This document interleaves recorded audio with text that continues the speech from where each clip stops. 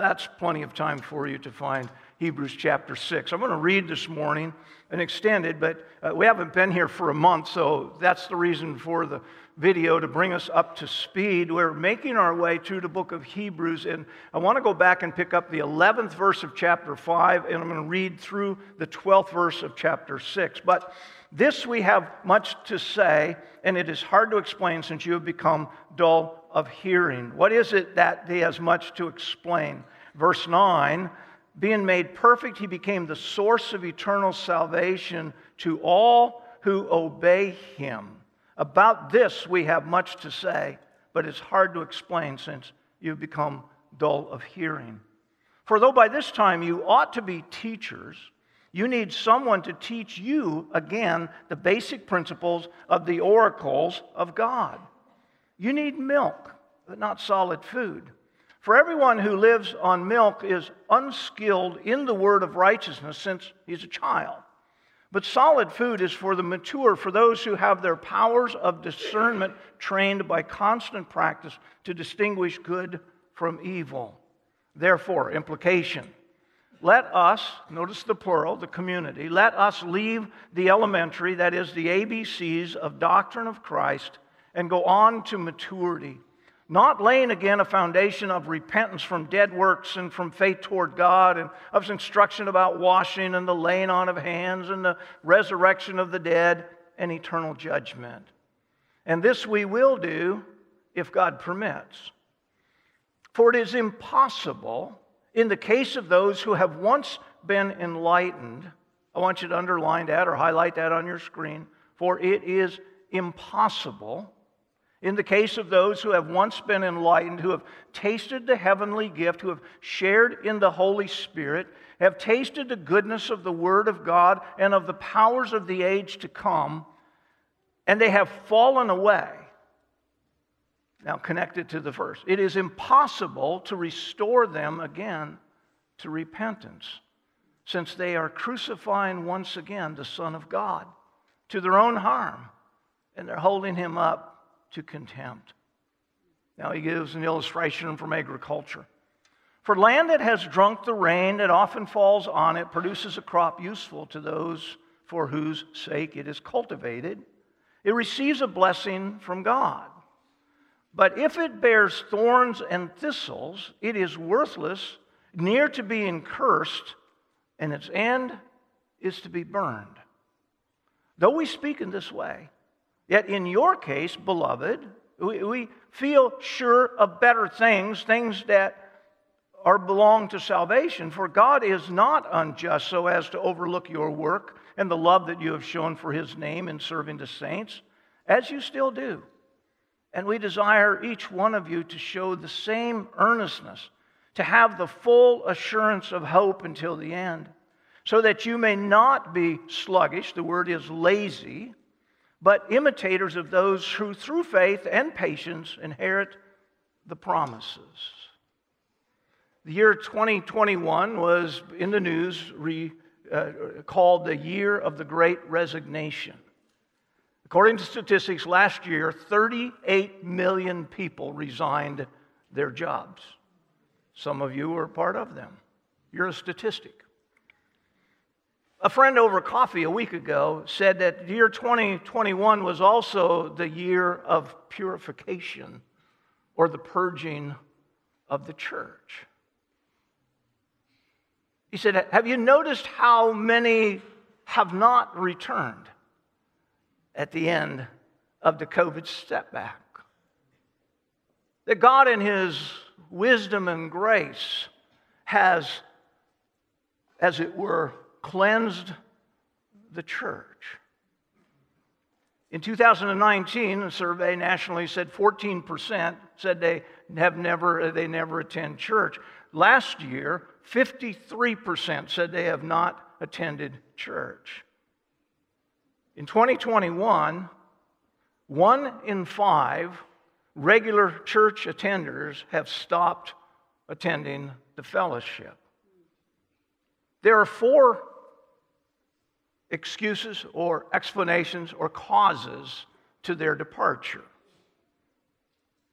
Vance Havner said An excuse is just a lie with a skin of truth stretched around it, so we'll take it for what it's worth.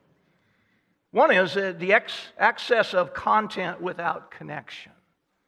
If you just want to hear the Bible taught, the Bible Project guys are a whole lot more creative than we are. And you can hear Charles Stanley, and you can hear David Jeremiah and Chuck Swindoll, and you just go and Alistair Begg without ever having to make a trip to Ohio. So the access to the content that is essential to the feeding of the soul is available in many ways. And you can do it without the risk of getting your feelings hurt or having somebody ignore that you're there or offending you casually or intentionally in any way. That's excuse number one. Excuse number two is the church's obsession with attraction rather than their commitment to equipping the saints for the works of ministry. Putting on programs and shows, trying to crank it up another notch. Attended a service not that long ago where we're so far behind. The thing is I wanted to run and grab a fire extinguisher because there was smoke coming out of the keyboard or something. And we just want to draw a crowd. We don't want to transform lives, change people.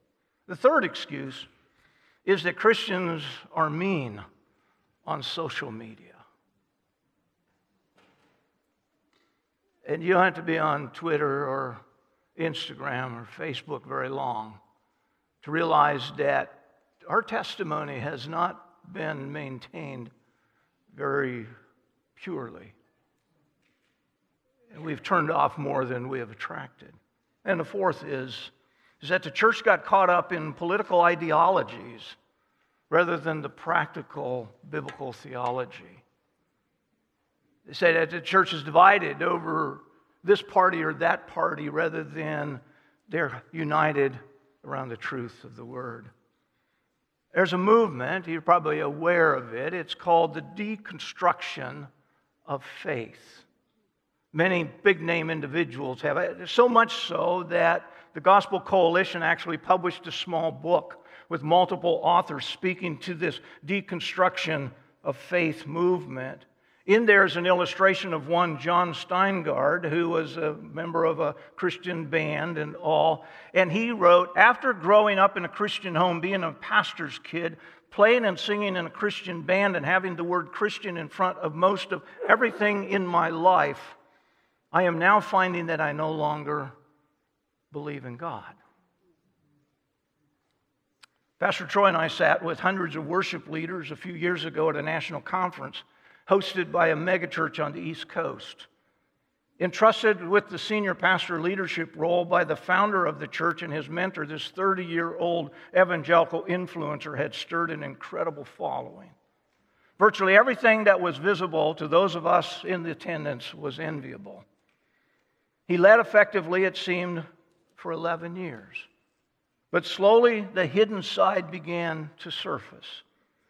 He left his ministry role to move all the way across the country and up into Canada in order to finally attend seminary.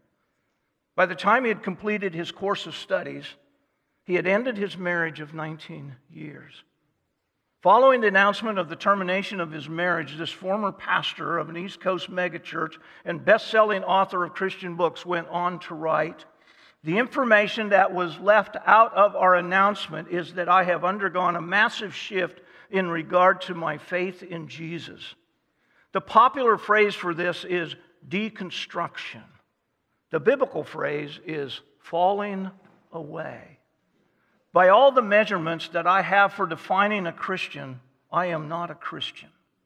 Many people tell me that there is a different way to practice faith, and I want to remain open to this, but I'm not there now." Josh Harris, Sovereign Grace Covenant Life Church. I kissed dating goodbye. The deconstruction of faith is not a new movement at all. It's not an unprecedented concern.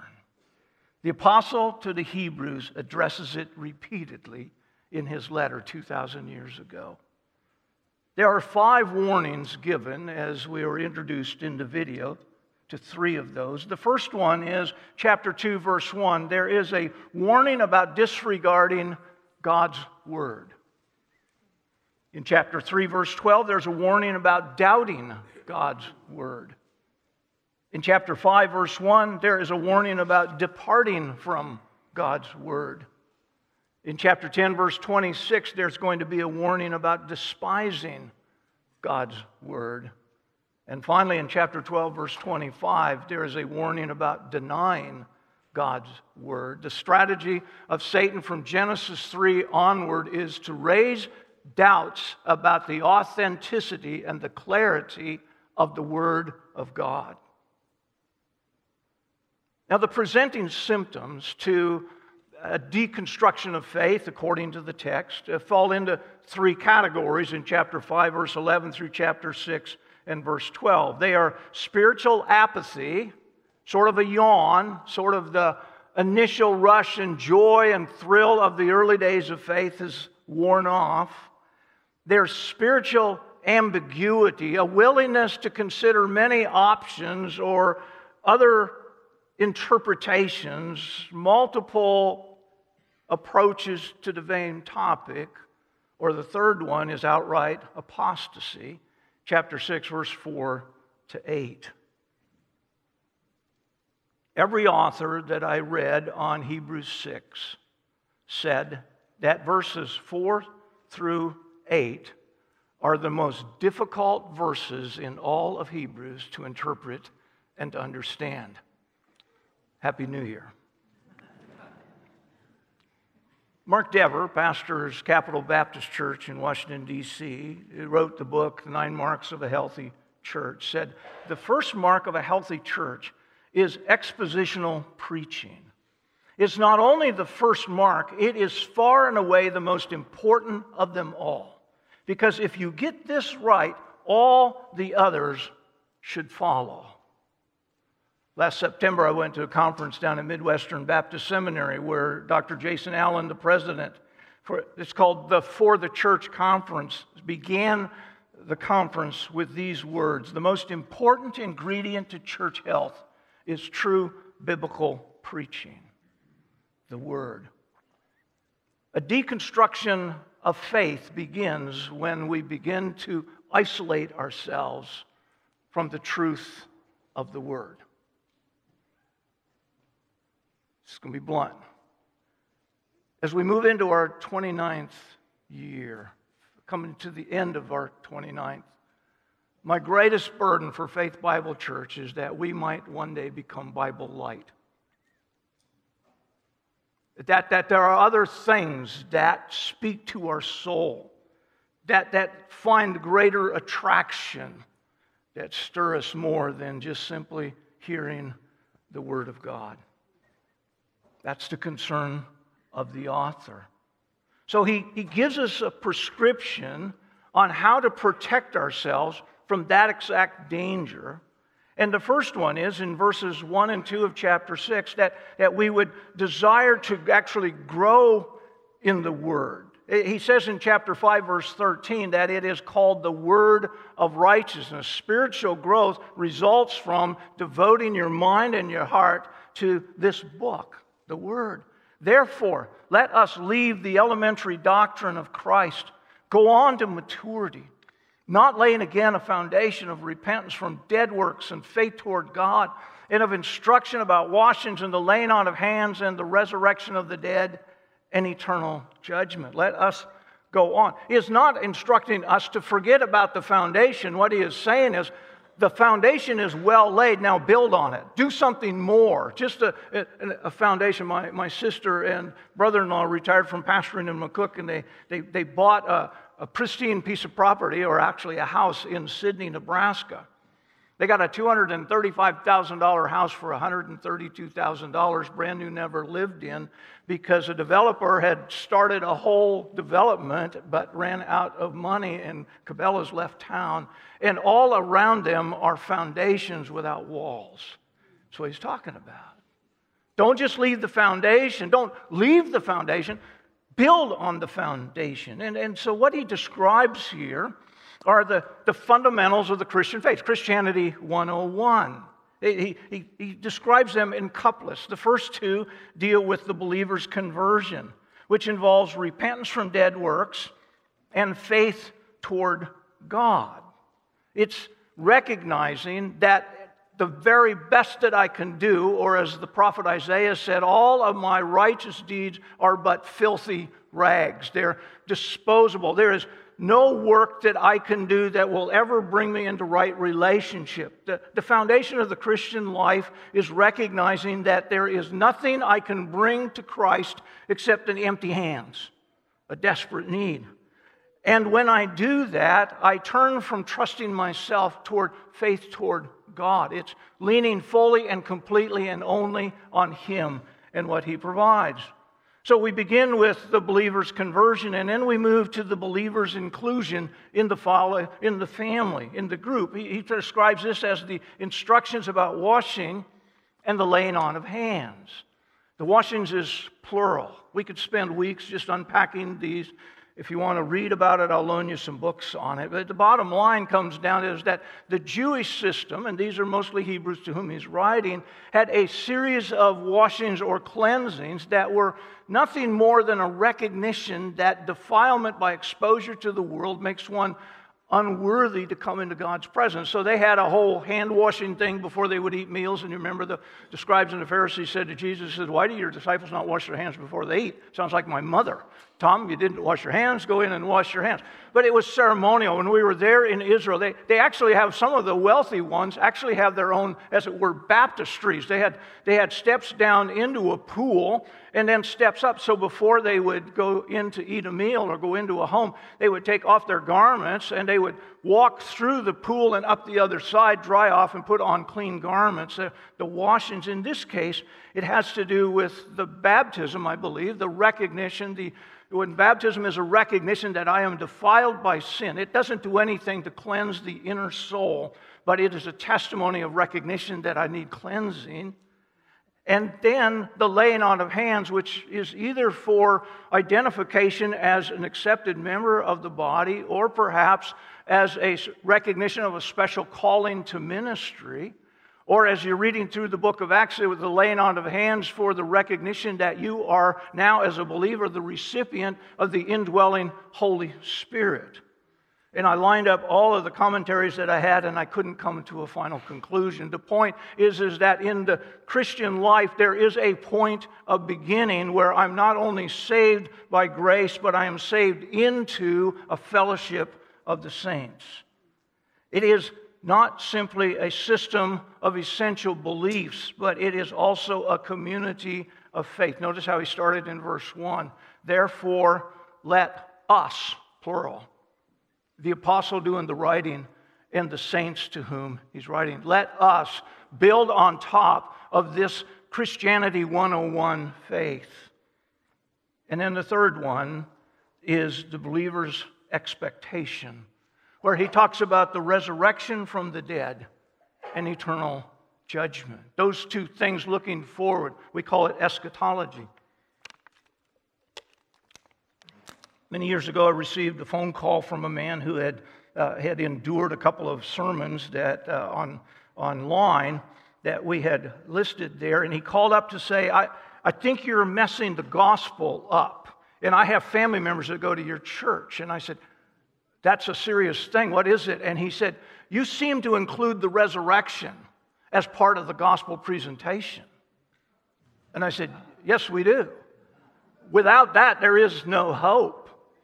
And I mean, it turns out he's a pastor across town, and I took him through the book of Acts, and I said 24 times they declared that God raised him from the dead. Foundation to our faith is the resurrection of the dead. There is a resurrection for everyone. When Martha stands talking to Jesus with her heart broken about her buried brother Lazarus, Jesus said, your brother will live again. And she says, I know that he will live in the day of the resurrection. And Jesus said, but I am the resurrection and the life. He who believes in me will live even if he dies. There is a resurrection for everyone who dies, all of them to stand before the righteous judge. That's a foundational truth. We don't debate that. But there is also the promise of a future eternal judgment. But for the believer, we look forward to the day of standing before the righteous judge, and we stand there with no fear. Why? Because the thing that we would be condemned for, the thing that we would be judged for, the penalty for that's already been paid. The judge's son stepped forward and said, I'll pay the debt. I'll die in their place. So, believers' conversion, believers' inclusion in a fellowship community, and the believer's expectation for the promises of God in the future, that's the foundation upon which we build. And so the apostle here says, we're going to move on beyond, we're going to build on top of this foundation, verse 3, if God permits, which is the recognition that no matter how articulate you are, no matter how passionate you are, no matter how clear you are, it's only God that can change a heart and a soul. You can't argue somebody into heaven. You can't argue somebody into faith in Jesus. You can share the good news with them, but it is this living word. We are saved by hearing this living word. So he says, if God allows us, we're dependent on the Spirit to do a work in the fellowship. We're going to take this foundation, Christianity 101, and we're going to build on top of that, should the Lord permit. And then we come to the great warning text, the one that every author says is the most difficult of all to interpret.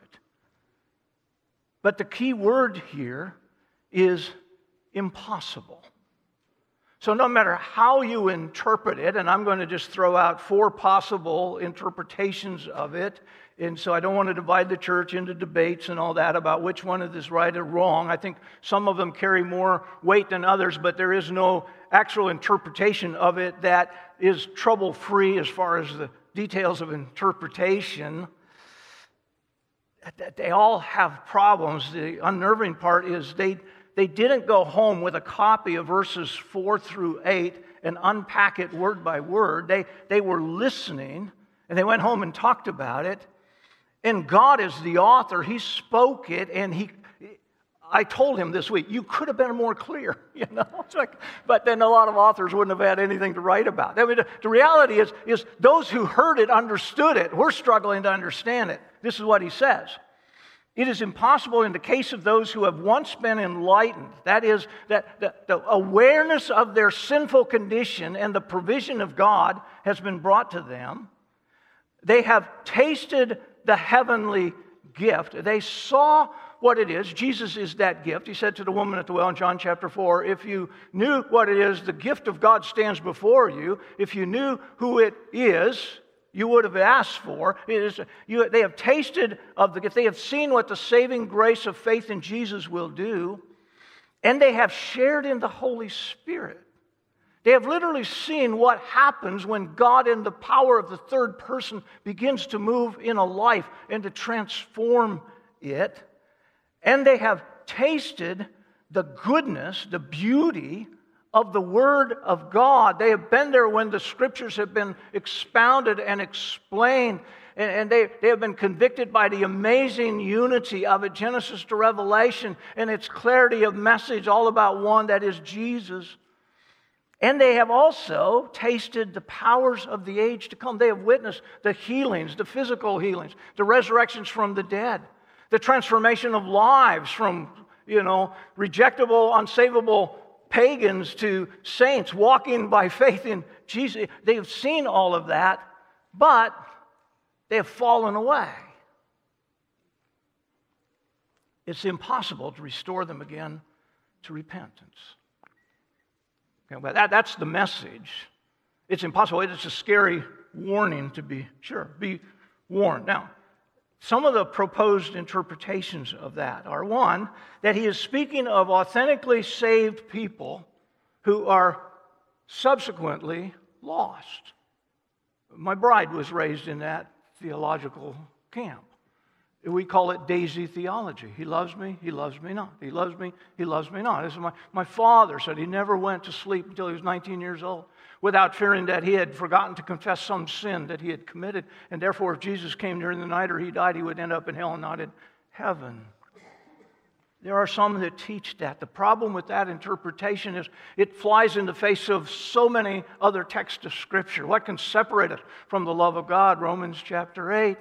Jesus, John chapter 3:16, God so loved the world that He gave His only begotten Son so that whoever would believe in Him would not perish but would what? Have everlasting life. Eternal life, everlasting life means nothing if you can lose it.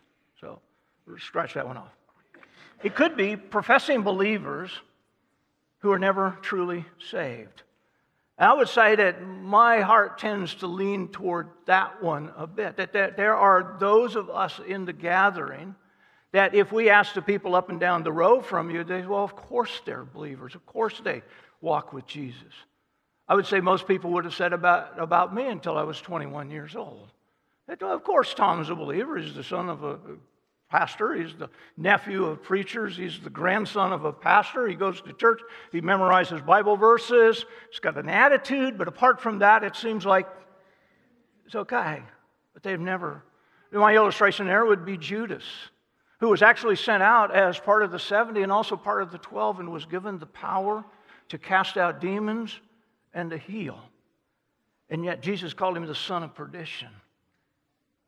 He never believed, but he faked it so well that they trusted him with the treasury of the group. And when he went out, having already exposed himself as the betrayer, they thought he was just going to give alms to the poor.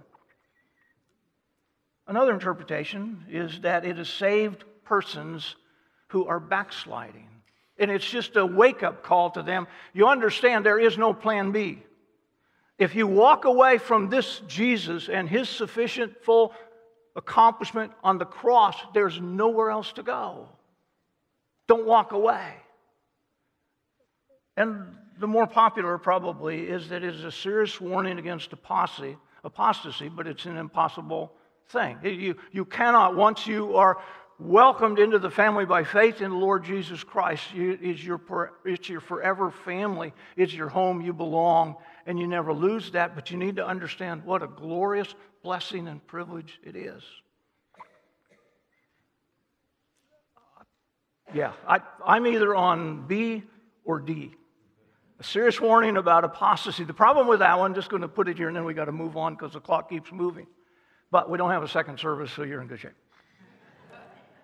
The problem with it is all of those descriptives are used of authentic, genuine believers.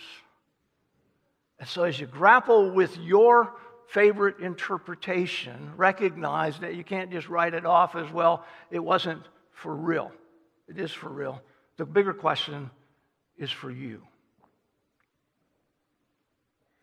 If you have heard the wonderful story that God's Son loved you enough to pay your penalty on the cross, to die where you deserve to die, and you have seen the joy of lives transformed by the living work of the Holy Spirit, and for a season you're drawn to that. You want that for yourself. But now you're considering maybe it's not that real or that important, and you're about to walk away. Don't lose the emphasis of the verses. It is impossible to lead you to repentance again. There's only one Savior. There's only one salvation. If you walk away from Him, you have nowhere to go. He gives an illustration. There's one seed, there's one rain, and there's two soils. So he goes to the agricultural world. For the land that has drunk the rain that often falls on it and produces a crop useful to those for whose sake it is cultivated, receives a blessing from God. I think of James chapter 1. All good gifts come down from above, from the Father of lights, with whom there is no shifting or shadow. It receives the rain. Both adjacent properties get the same amount of rain, have the same possibility. But on the one, it bears thorns and thistles. It's worthless and it's near being cursed. Its end is to be burned. Obviously, he is speaking in terms of Genesis chapter 3, verse 17, where rather than curse the man in the garden, he cursed the ground on behalf of the man, and he said that it will grow thistles and thorns, and you will support your family by the sweat of your brow. And then he goes on to say, and is to be burned. By that, I don't mean to burn it off, to purify it so that you could plant it again. It is a soil that has proven not to be healthy and productive. It's just going to produce weeds year after year. It's had the same opportunity, heard the same word, received the same outpouring of God's generous grace, but it did not respond. They burn it for what reason? To keep the weeds from growing up, getting seed heads on them, and being blown by the wind into the adjacent property, which is producing spiritual fruit. From the look on your face, I just lost about half of you right there. We ought to move on. It's a warning. It is impossible, in the case of those who have once been enlightened, if they have fallen away, to restore them again to repentance. Why? Because in their walking away, they crucify Christ again. When you've been given an opportunity to trust Him, and you leave and you don't, you have to take your stand with one team or the other. And in that moment, you are standing with those who stood before Pilate and said, "Crucify him, crucify him.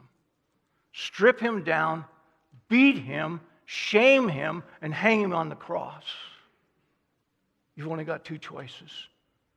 You either love him because he is your Savior, or you curse him because you don't need a Savior.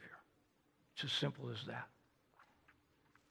So, the next prescription is a dedication to ministry and service.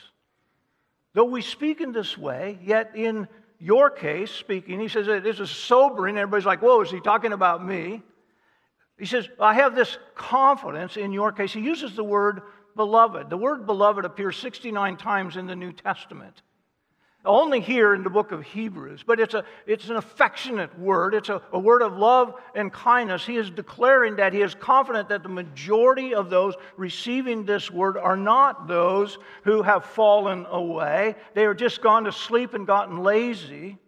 The first time, 9 times the word beloved is used, by the way, in the New Testament. It's the Father speaking about his Son. It's that kind of a term of endearment. We feel sure of better things that belong to salvation. For God is not unjust so as to overlook your work or the love that you have shown in his name by serving the saints as you still do.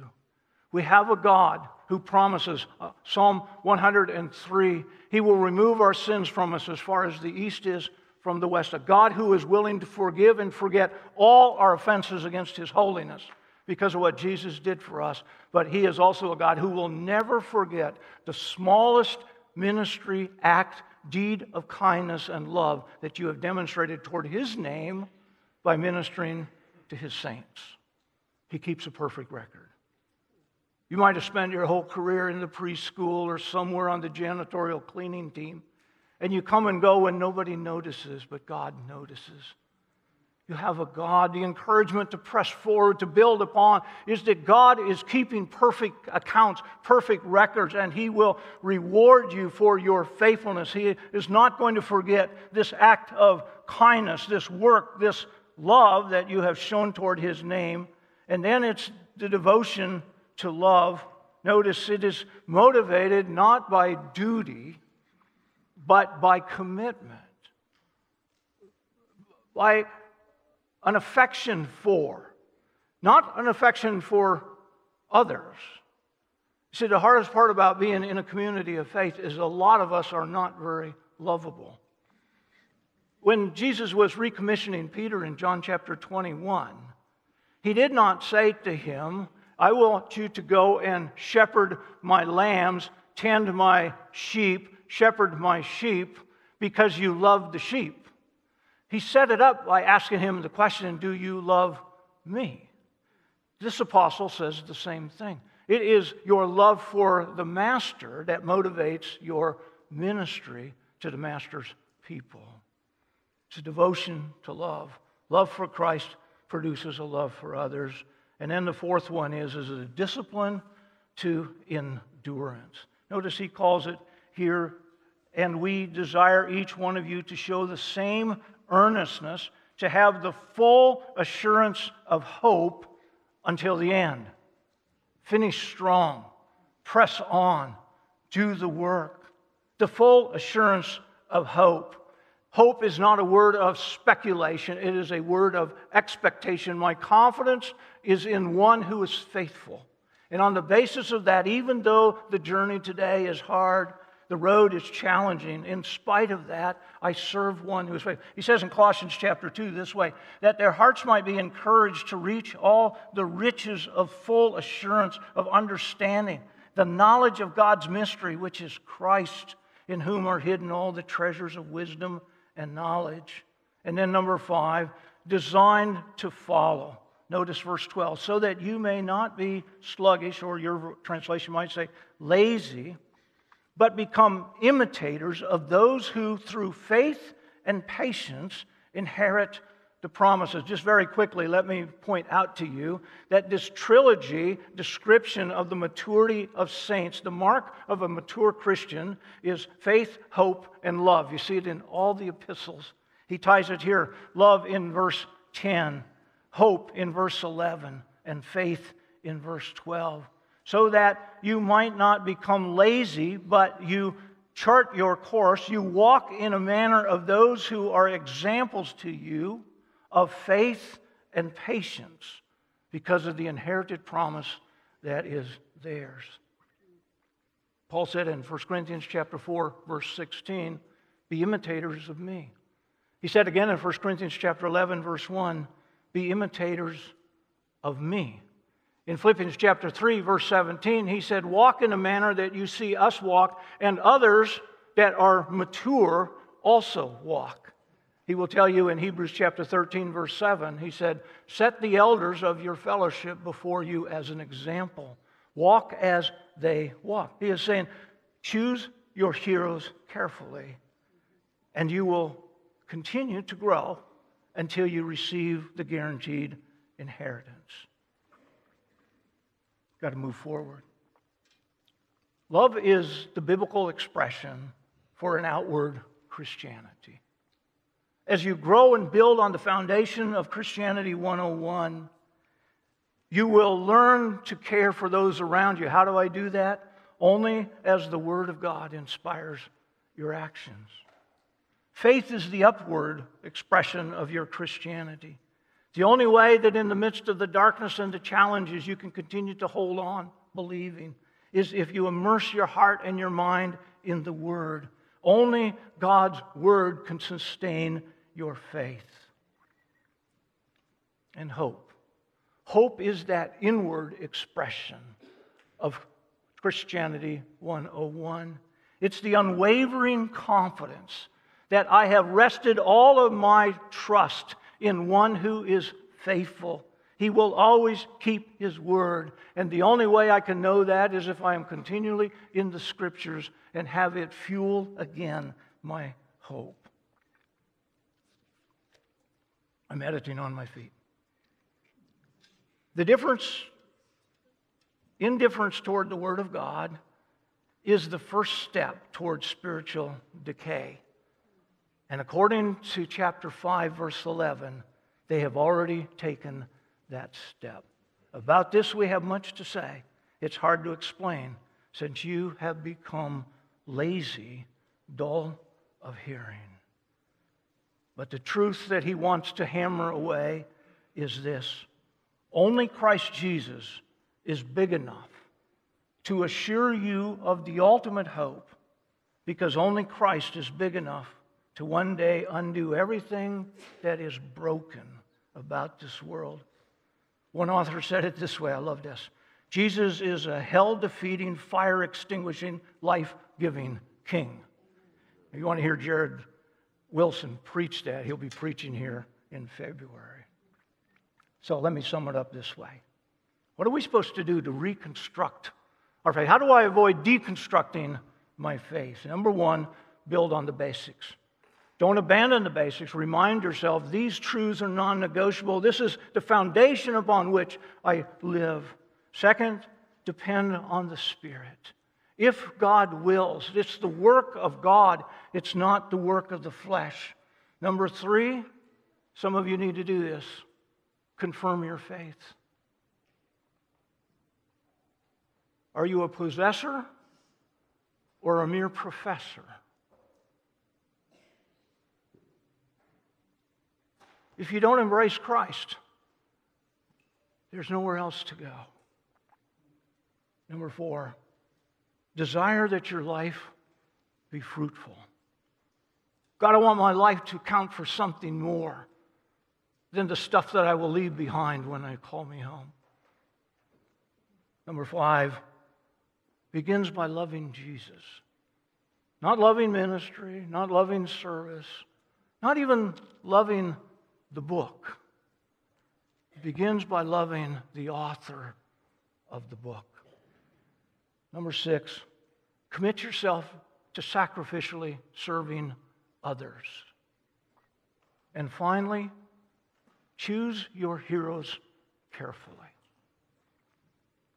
The saddest thing about the last 3 or 4 years in evangelical Christianity is that so many big-name ministers, notables, have publicly deconstructed their faith to the incredible damage of a generation who are looking for life and hope. If you're a seasoned saint, for heaven's sakes, finish strong. If you're a young saint, be careful who you make your heroes. We're over time, but we got a great song to close, so you'll be okay. When Lincoln Berean was going to plant North Point Church years ago, Pastor Brian took me out to lunch, and we talked about, is it possible that Faith and Berean could do that together? And we were sitting in the fireplace room at Laszlo's, and I said, Brian, if any church in town was equipped to do a simulcast remote church, you're the guys. And I'll never forget Brian's answer. He said, Tom, what I am as a pastor at Berean is not simply what you see on the platform. It's how I respond to my daughters when they come with questions right before church begins. It's how I treat Patty when I don't think anybody is watching. It's how I relate to the individual sheep that God has put into my fold. When you do remote Christianity, you only know about that individual what they want you to know. When it gets up close and personal, then you've got a model to emulate. For the seasoned saints of Faith Bible Church, for heaven's sakes, let's walk in a manner worthy of the gospel. And for the young saints at Faith Bible Church, identify somebody that is what you want to be when you grow up like Jesus. And the third, if you're not sure that if you were to die tonight, that when you woke up, you would be in the presence of the Savior, let me urge you to resolve that issue today. There is no other plan. There is only one. Jesus is the only way. He is the only truth. He is the only life. And no one can come to the Father except by Him. For those that are immature Christians, grow up. For those who are asking the question, come to Jesus.